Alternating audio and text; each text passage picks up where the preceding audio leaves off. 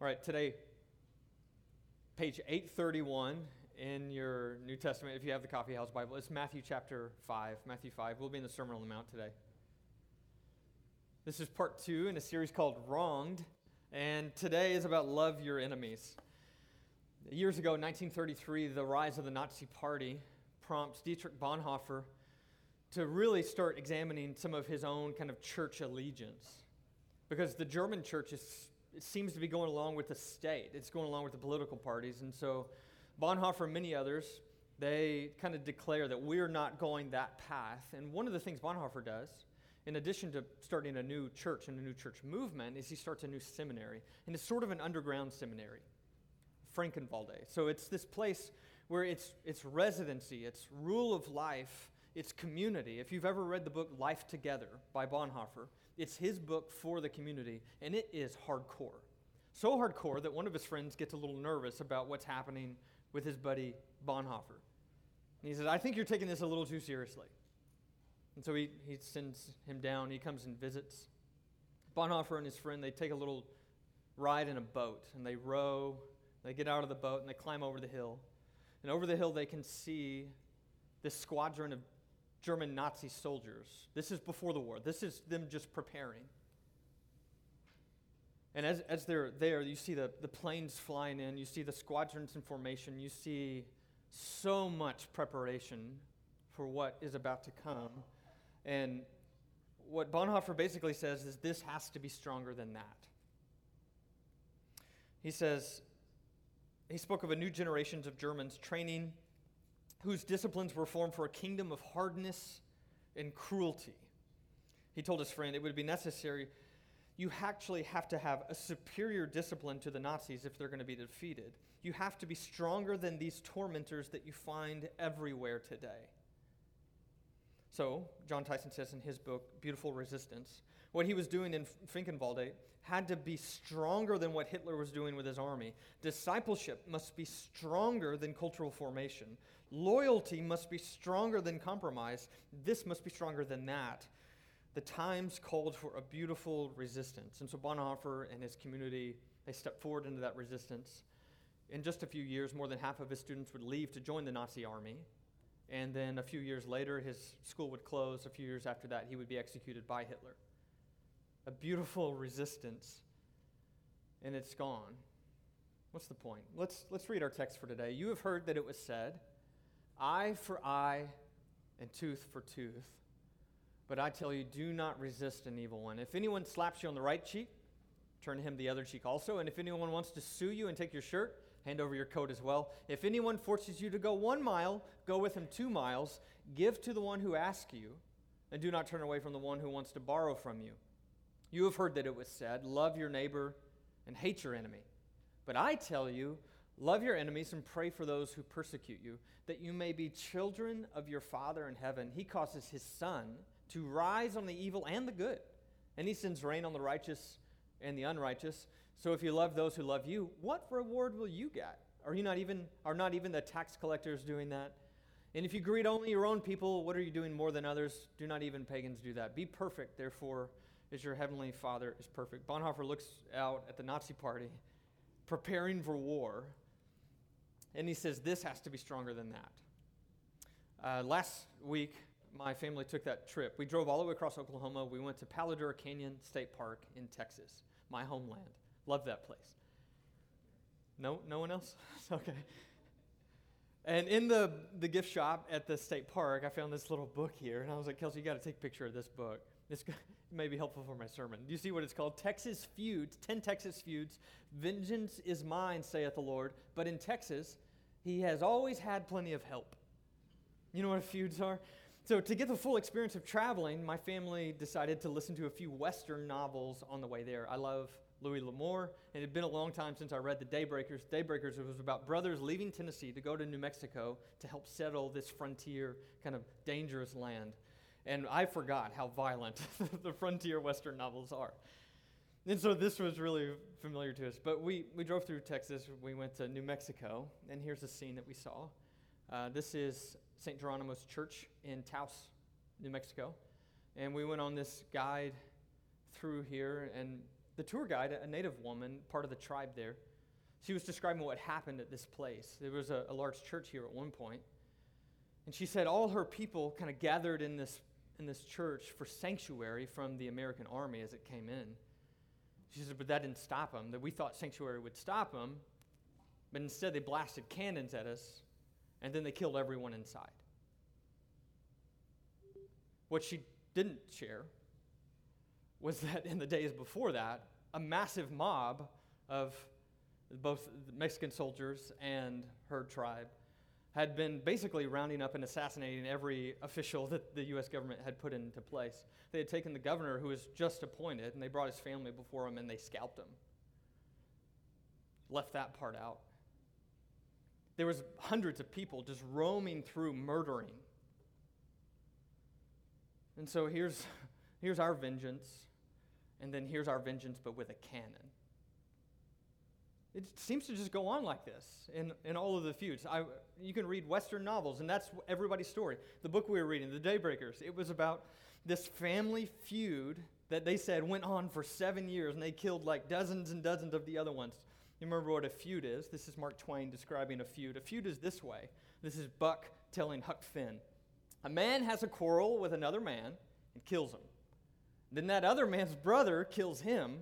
Then the other brothers on both sides go for one another. Then the cousins chip in, and by, everybody's killed off, and there ain't no more feud. But it's kind of slow, and it takes a long time. There's a feud. And our country was settled on this type of vengeance. From the very beginning, we are a people who settle things with violent war. I mean, from the Revolutionary War all the way through. And so I was so struck as I was kind of in these places filled with murderous vengeance at a couple of things. One, how foreign they felt to me. Like, it just wouldn't strike me to shoot someone with a pistol for when they wronged me or my brother or my family. It wouldn't strike me. It wouldn't strike me to blast a church with a cannon. But the other thing that struck me was not just how foreign it was, but how recent it was. You see, my ancestors, they went to New Mexico around the same time that all of this was happening. It's like, I knew my great-granddad. I knew him for years and years and years. This is like his parents' generation. And of course, this is just the southwestern version. There's a very Memphis version too.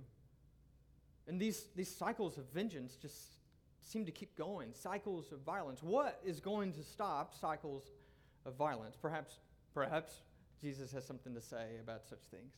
So today we're diving into the Sermon on the Mount, but I'm fully aware that what Jesus says in the Sermon on the Mount is what John Tyson calls probably his most controversial command. In my experience, this is true. So if you think of like church history, in the 1600s, there's this massive Reformation. Catholics are against Protestants, but the one thing that united Catholics and Protestants was a hatred, a murderous hatred for the pacifists. You see, the one thing that united Catholics and Protestants in the 1600s was that they were both killing the Anabaptists. The people who wouldn't kill anyone else, what do we do with them? We have to kill them. Of course, in American history, this is even more controversial perhaps than that, because we have this history politically of World War II and Vietnam and draft dodgers and people claiming nonviolence. And so I look around, and this is mostly a young church, and so you're all thinking, this isn't controversial. But if you're a part of a church that has multiple generations, it's incredibly controversial to talk about Jesus' nonviolence teaching. I know from personal experience, the closest I ever got to being fired was on this teaching. It was a thing. I'll save that story for another day or a personal table, perhaps. So it's controversial because of our political parties and our history of war. It's controversial even in civil rights movement.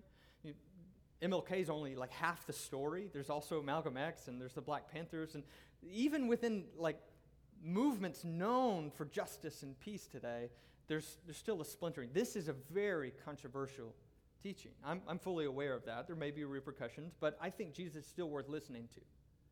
Not only his most controversial command, It's also his most often quoted command. And this is why it's worth talking about. You see, in the first 400 years of Christianity, this is like Christianity from Jesus to Constantine, love your enemies is the most cited command anywhere. There's 26 different places that we can find by 300 AD where people are saying, love your enemies. Love your enemies is the hallmark of early Christianity. It is the summary of what Christianity is all about. And so it may be controversial, but it's also essential. There's nothing more basic to Christianity in the teaching than love your enemies. This is it. Love your enemies. It's the most often quoted command, and yet today, my claim is that it may be Jesus' most ignored command. Most ignored command. To kind of back this up, there's a big research study about a decade ago from Barna in their frames data, and what they showed is that whenever Christians think about violence and how to respond to threats, they said the majority of practicing Christians are totally fine with being violent. But 9 in 10 of those think Jesus would disagree with them. Just to clarify, this is a quote from somebody's book on nonviolence. He says, the most unsettling sections of the data was the difference between practicing Christians' attitudes to violence and then what they thought Jesus would think. In question after question, Christians said one thing while admitting that they thought Jesus would answer differently. Christian opinions about violence look more like those of non-believers than what they think are the views of Jesus. Not even than what are the views of Jesus. What they think are the views of Jesus. Guys, can we just agree on this? That if Jesus says it, we should go with Jesus on it? So it's bewildering to me that people say, Jesus has this view, but I disagree with him and I hold this view instead.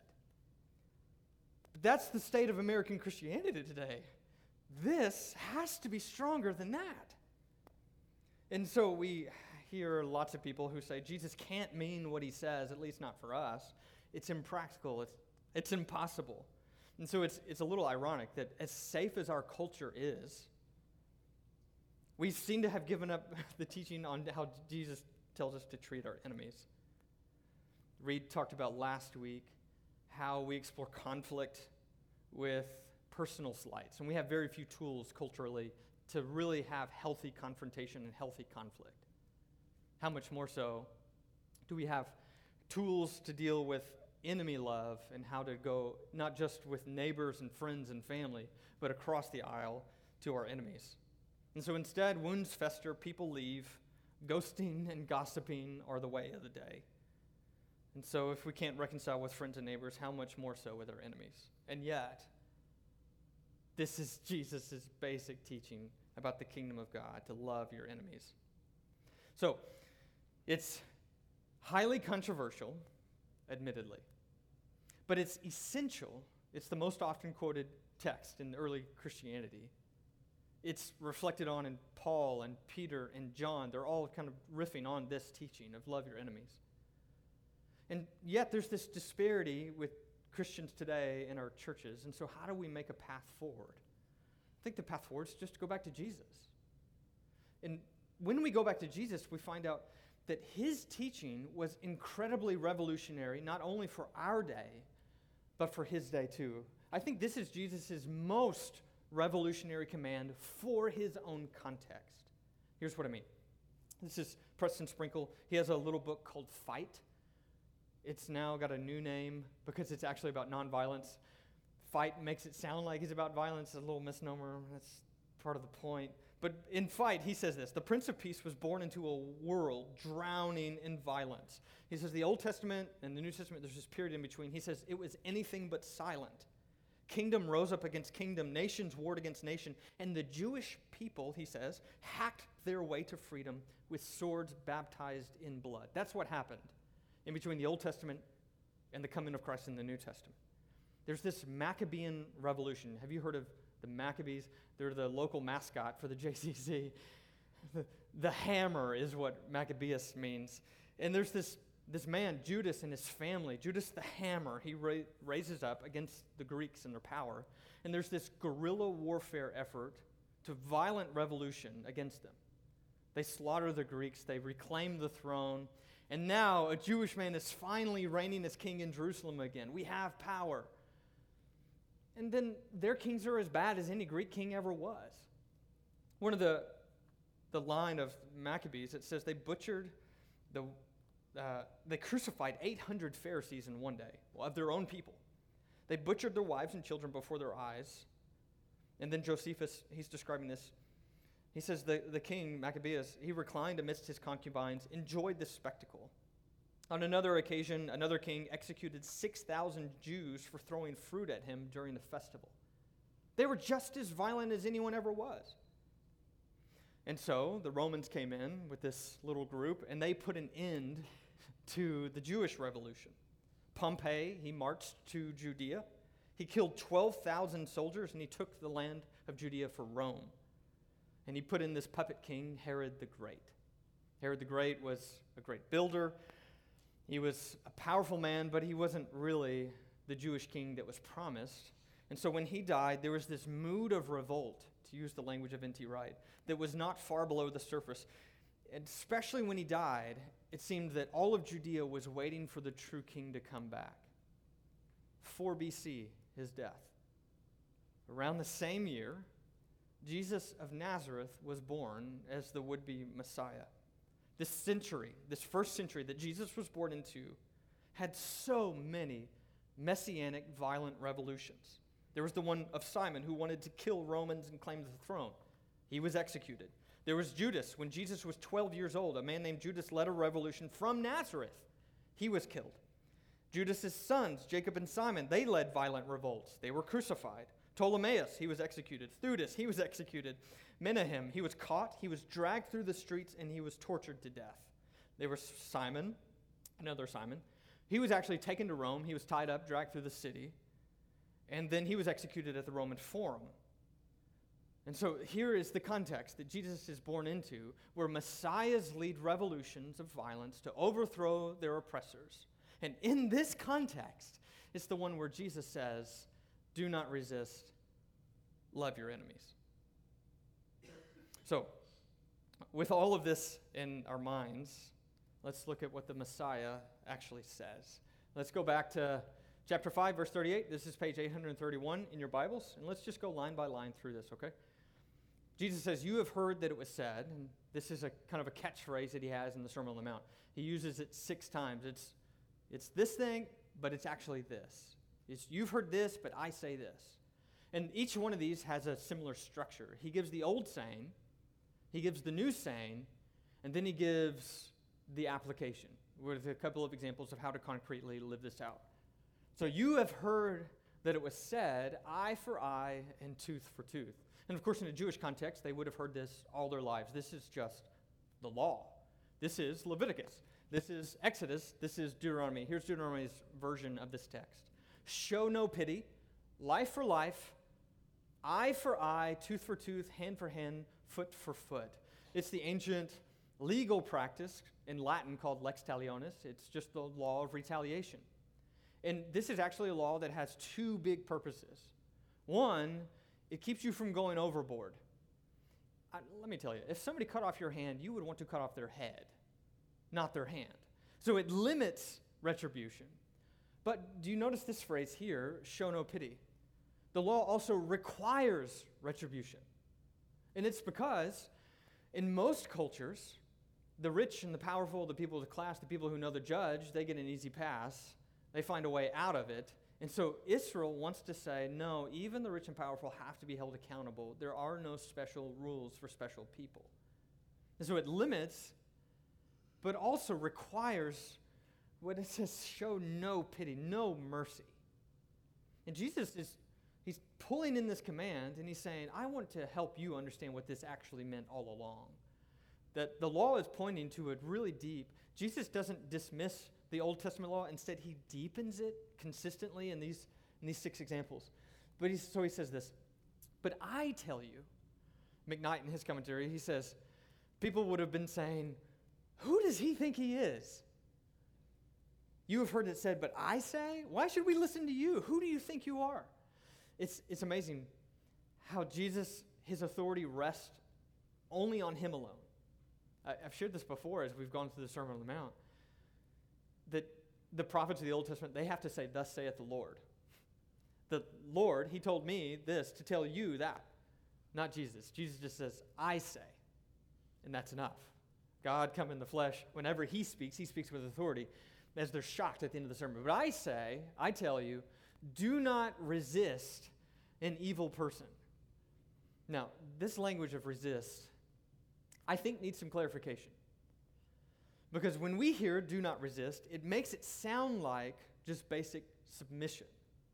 But that doesn't seem to be what Jesus has in mind at all. When you look at his example, he gives 4 examples in the next 2 verses, and they're all active resistance. They're not just going along and submitting and doing the thing. You have to go above and beyond. It's active, not passive. So do not resist has to mean something else besides just submit, just passiveness.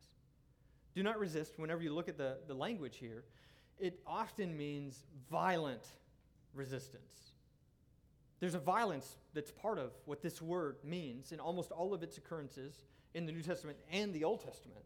I was looking at Sprinkle again in his book, Fight, as he's talking about this. He says the Greek word for resist, often though not always, refers specifically to violent resistance. In the Old Testament, it's often used of military resistance. In the New Testament, scholars say, it's about violent revolts and insurrections and war and attack.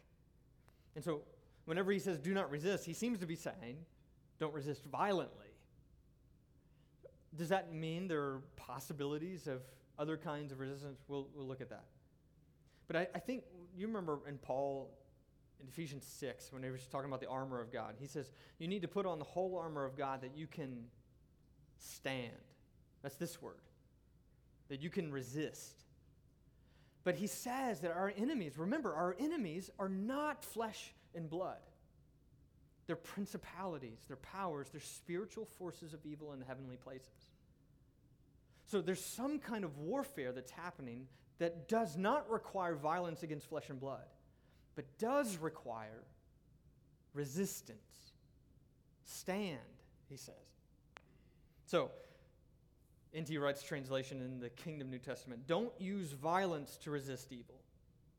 Bruner, he says, do not ever try to get even. Or Sprinkle, put simply, when Jesus says, do not resist the one who is evil, he specifically prohibits using violence to resist evil. The evil one is literally the evil one. It's just anybody who's evil. Now, sometimes when people look at this text, they're like, but you don't know. Sometimes really bad people show up.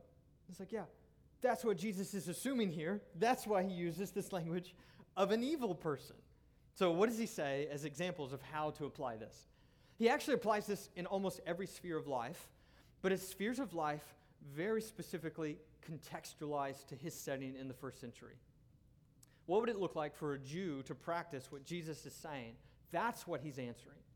Our challenge is to figure out what it looks like for a Memphian to practice what he's saying. So how do we translate his examples into today? That's the cause of wisdom. So he says, first example, slap on the cheek. If anyone slaps you on the right cheek, turn to him the other also. Now you probably know this. What he has in mind is not a punch. This is not just something meant to take you out physically. It's actually meant to humiliate you in your honor. This is a backhanded slap. Your right cheek, if you're facing me. Any volunteers? No. Okay, too many.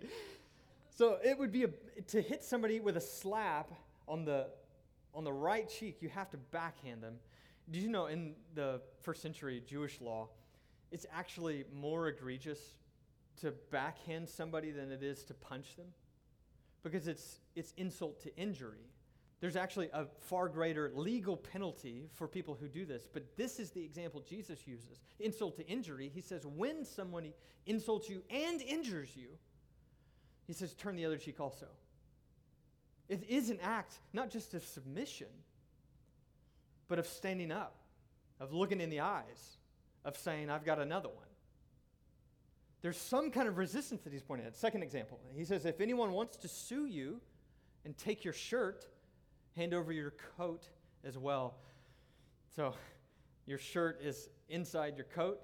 This is about all you've got on. And so he says, if this is what you want, McKnight says in his commentary, you're basically saying, strip down naked in front of him and the judge and saying, here I am.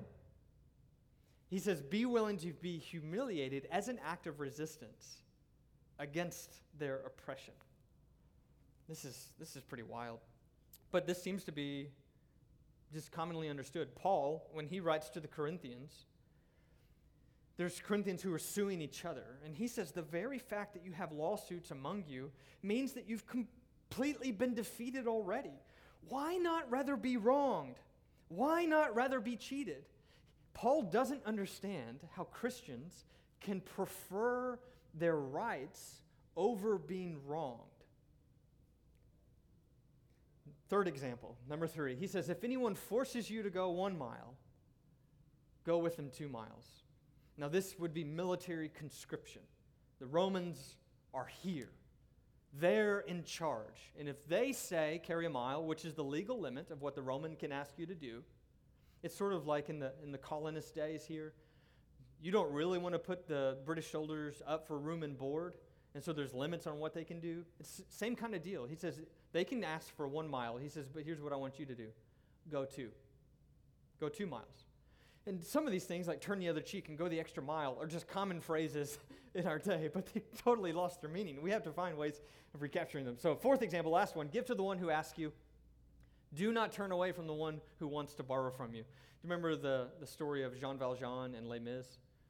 Nobody? Okay, so somebody, you've seen the movie. Actually, Kelsey and I were at that movie the night she gave birth to Annie, right? Well, sure, the next night. We went into the hospital right after that. It just took a while. Remember, he's stealing from a church, and the cops bring Jean Valjean back, and they make him confront the priest, and they say, we saw this guy with all your silverware. And he says, oh, did you forget the candlesticks? And in this act of generosity, he calls him my friend, and he calls him my brother. And he says, I have bought you. I've bought your freedom. You're redeemed. And Jean Valjean's life is changed through this expression of grace. And this seems to be some of what not only Victor Hugo had in mind, but what Jesus has in mind in the way of the kingdom.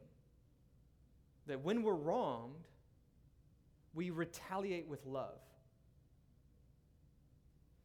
Jesus goes on. He says, next one, you have heard that it was said, love your neighbor and hate your enemy.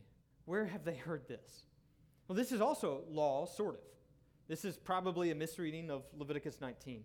Take a look at the language of love and hate from their law itself. Do not hate. Who? A fellow Israelite, one of your people. Don't hate him in your heart. Rebuke your neighbor frankly, so you will not share in their guilt.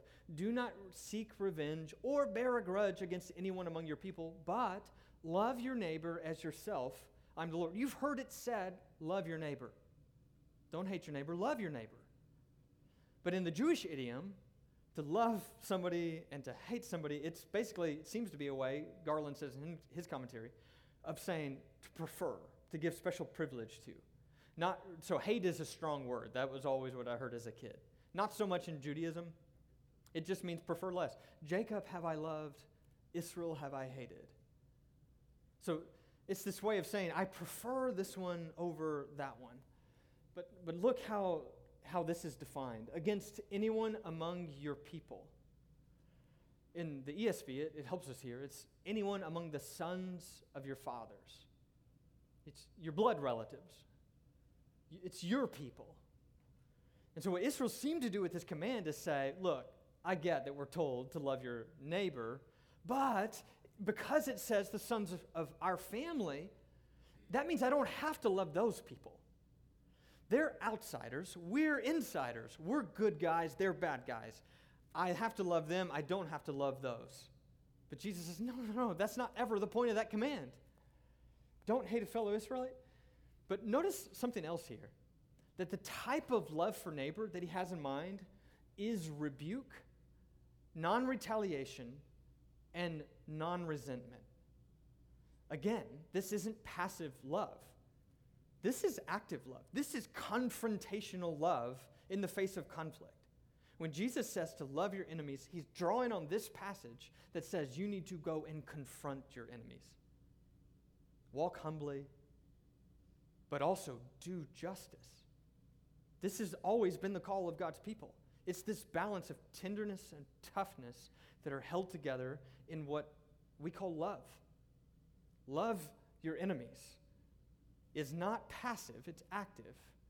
It's not non-resistance per se, but it's non-violent resistance. But I tell you, Jesus says, love your enemies and pray for those who persecute you. Now, who would Jesus have included in enemies? Well, it's at least the Romans, but it seems to also be, if you keep reading, basically anyone who's evil. He says, the Lord makes the rain fall on the evil and the good, the just and the unjust. These are unjust, ungodly, evil people who are in power or not in power. It doesn't matter. These are people who've wronged you or they've slighted you and they're on the outside of your family. He says, I mean all of those. He says, pray for those who persecute you. This is kind of riffing on what he says earlier in Matthew chapter 5. Remember, he says, blessed are these peacemakers. He says, blessed are you when you're persecuted for my name's sake. He says, a servant is not above his master in Matthew chapter 12. He says, when you suffer because of your enemies, I have solidarity with you in a special way.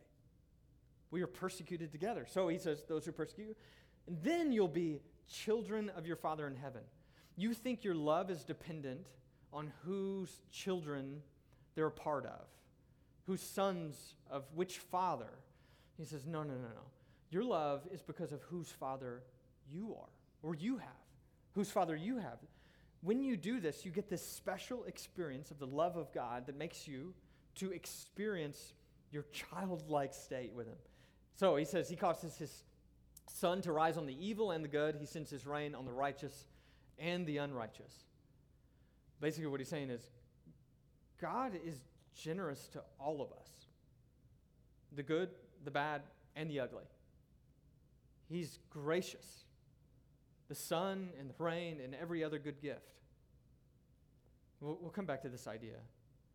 But really the heart of what we're saying is, he says you have to go above and beyond the world around you. He says, instead of looking just like the world when it comes to how we treat our enemies, he says, we're actually expected to go beyond the world and look to our Father instead. He says, if you love those who love you, what reward will you get? Are not even the tax collectors doing that? And if you greet only your own people, what are you doing more than others? Do not even pagans do that? Be perfect, therefore, as your heavenly Father is perfect. Perfect is a hard word for us. In the context, Jonathan Pennington, he's written a lot on this.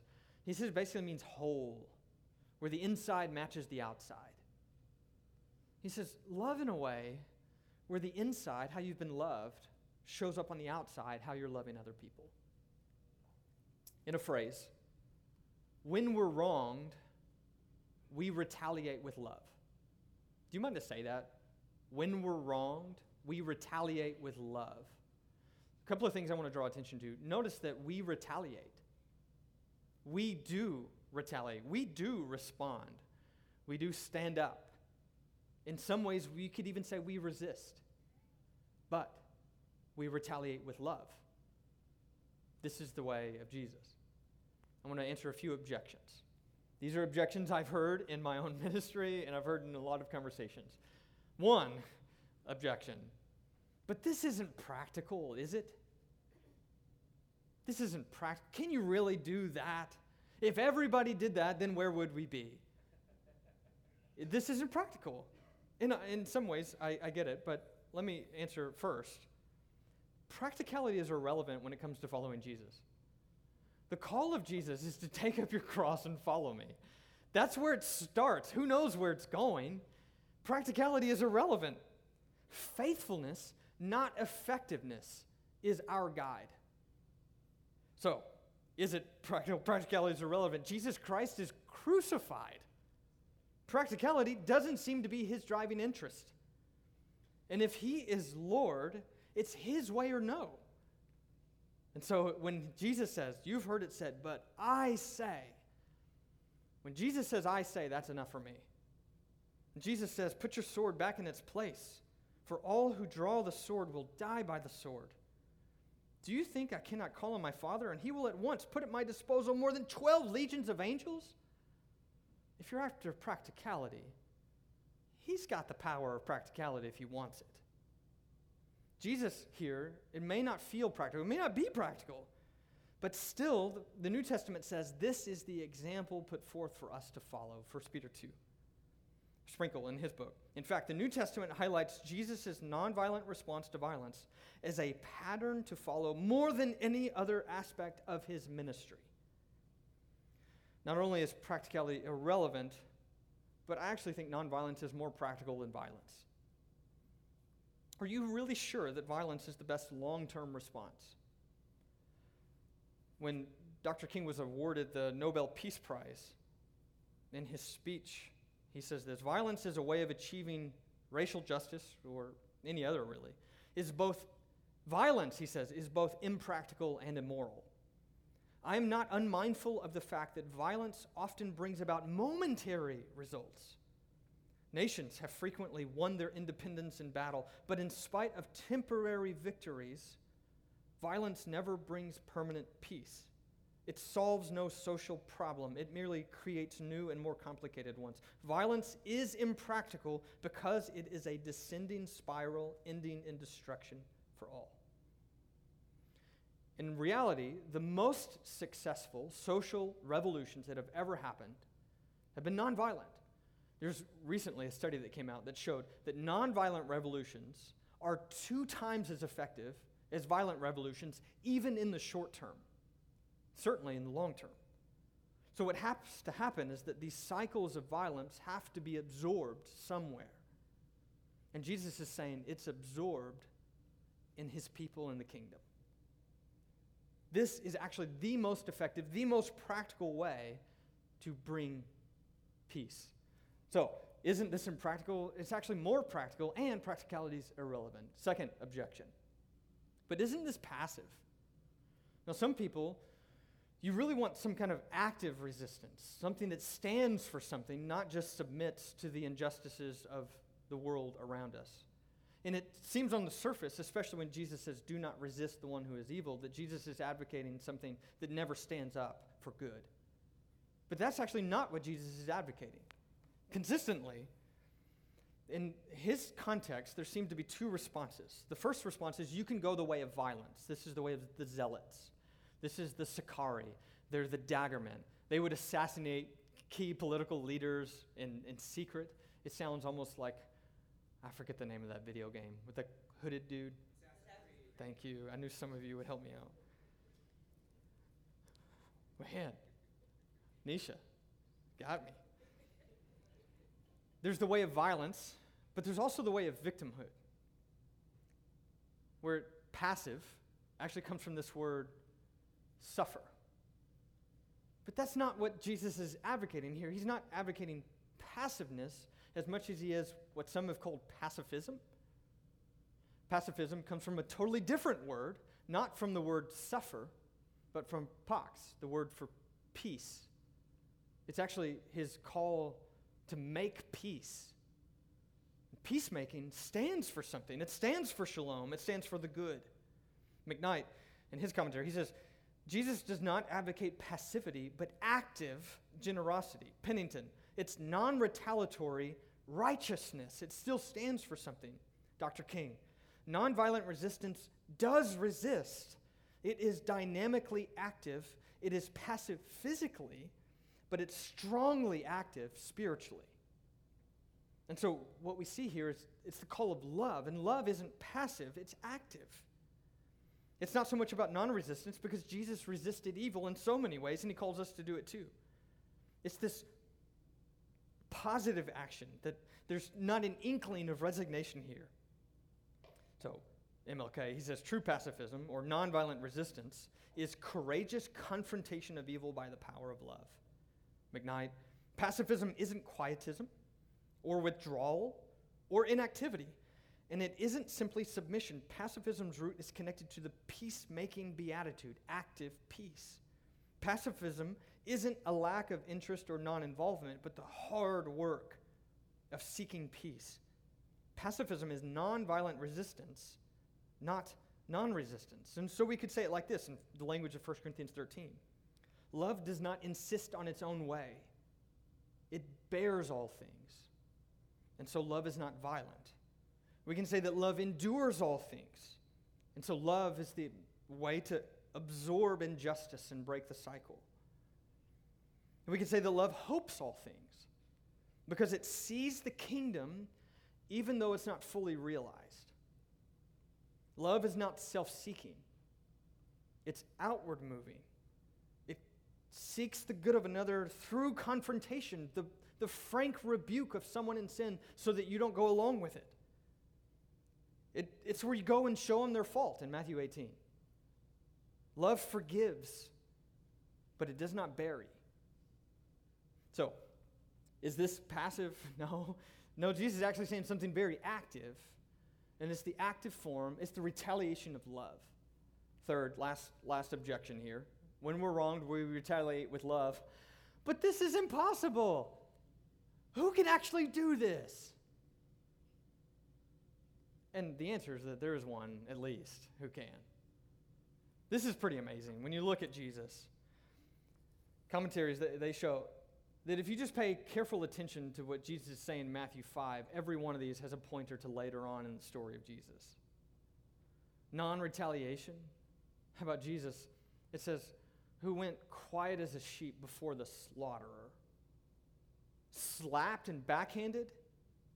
Matthew 26, later on, in the same gospel, they spit in his face and they struck him, same word, with their fists.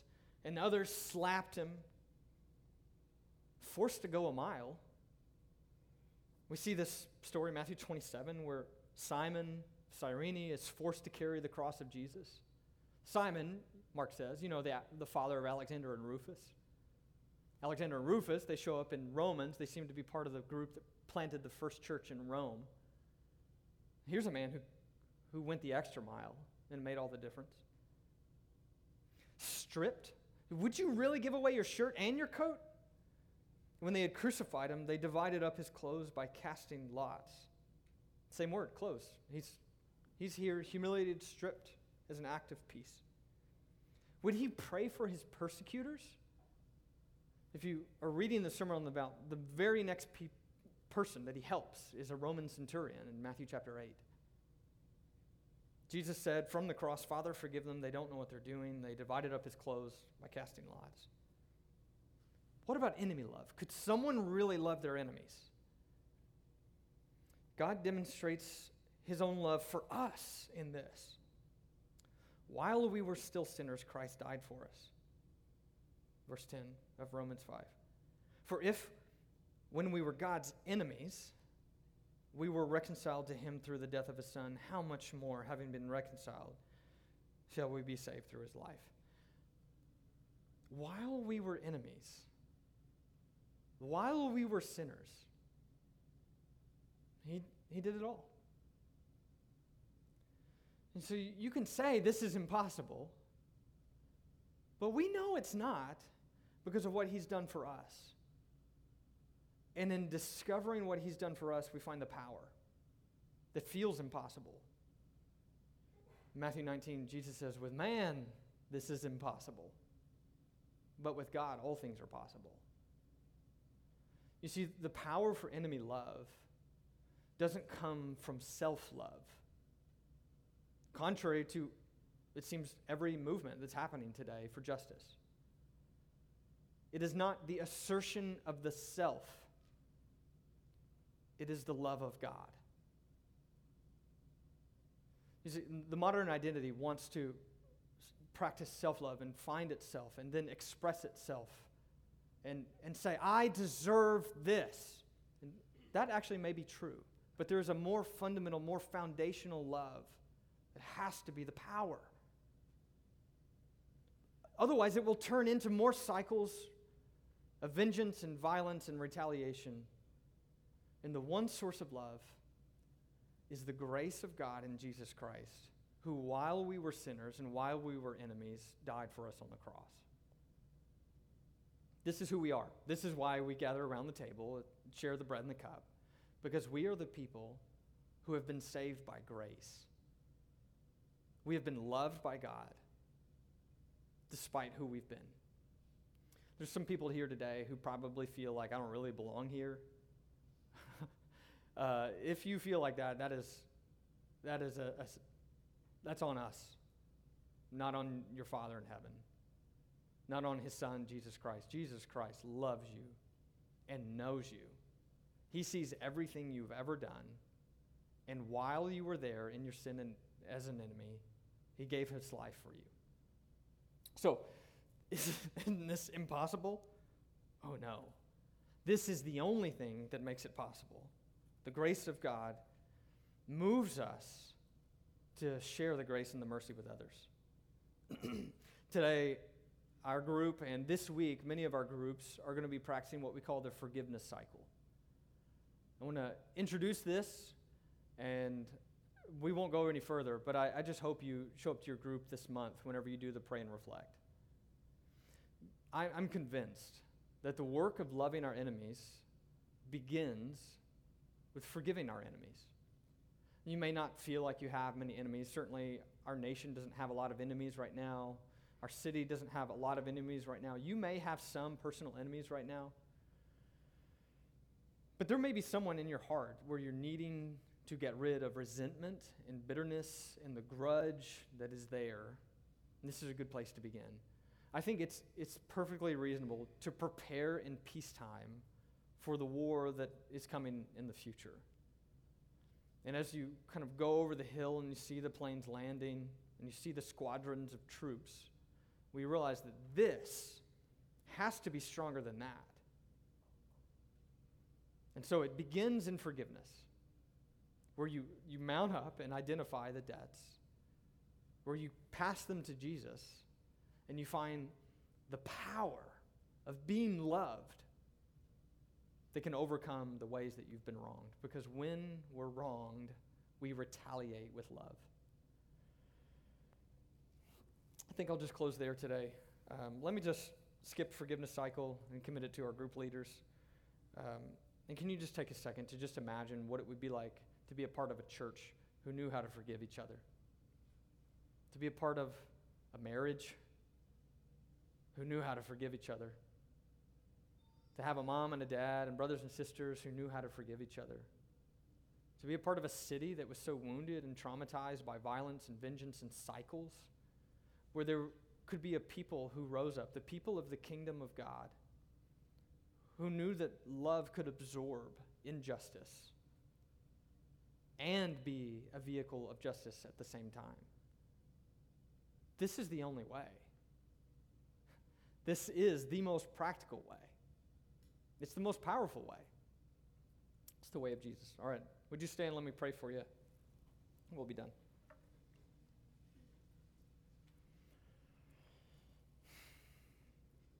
Oh God, our merciful King, who loves us.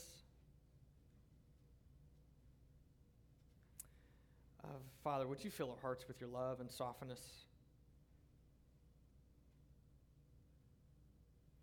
And would you send us out with your love, with courage and boldness?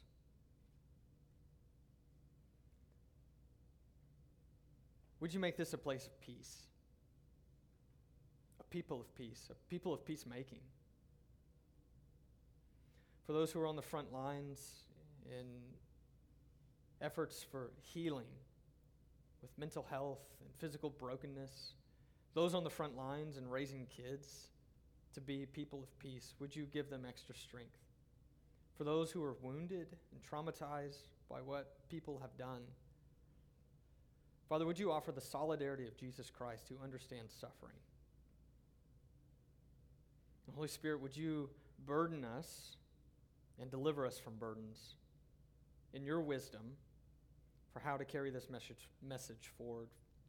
For the sake of your kingdom, for the sake of your name, we pray. Amen.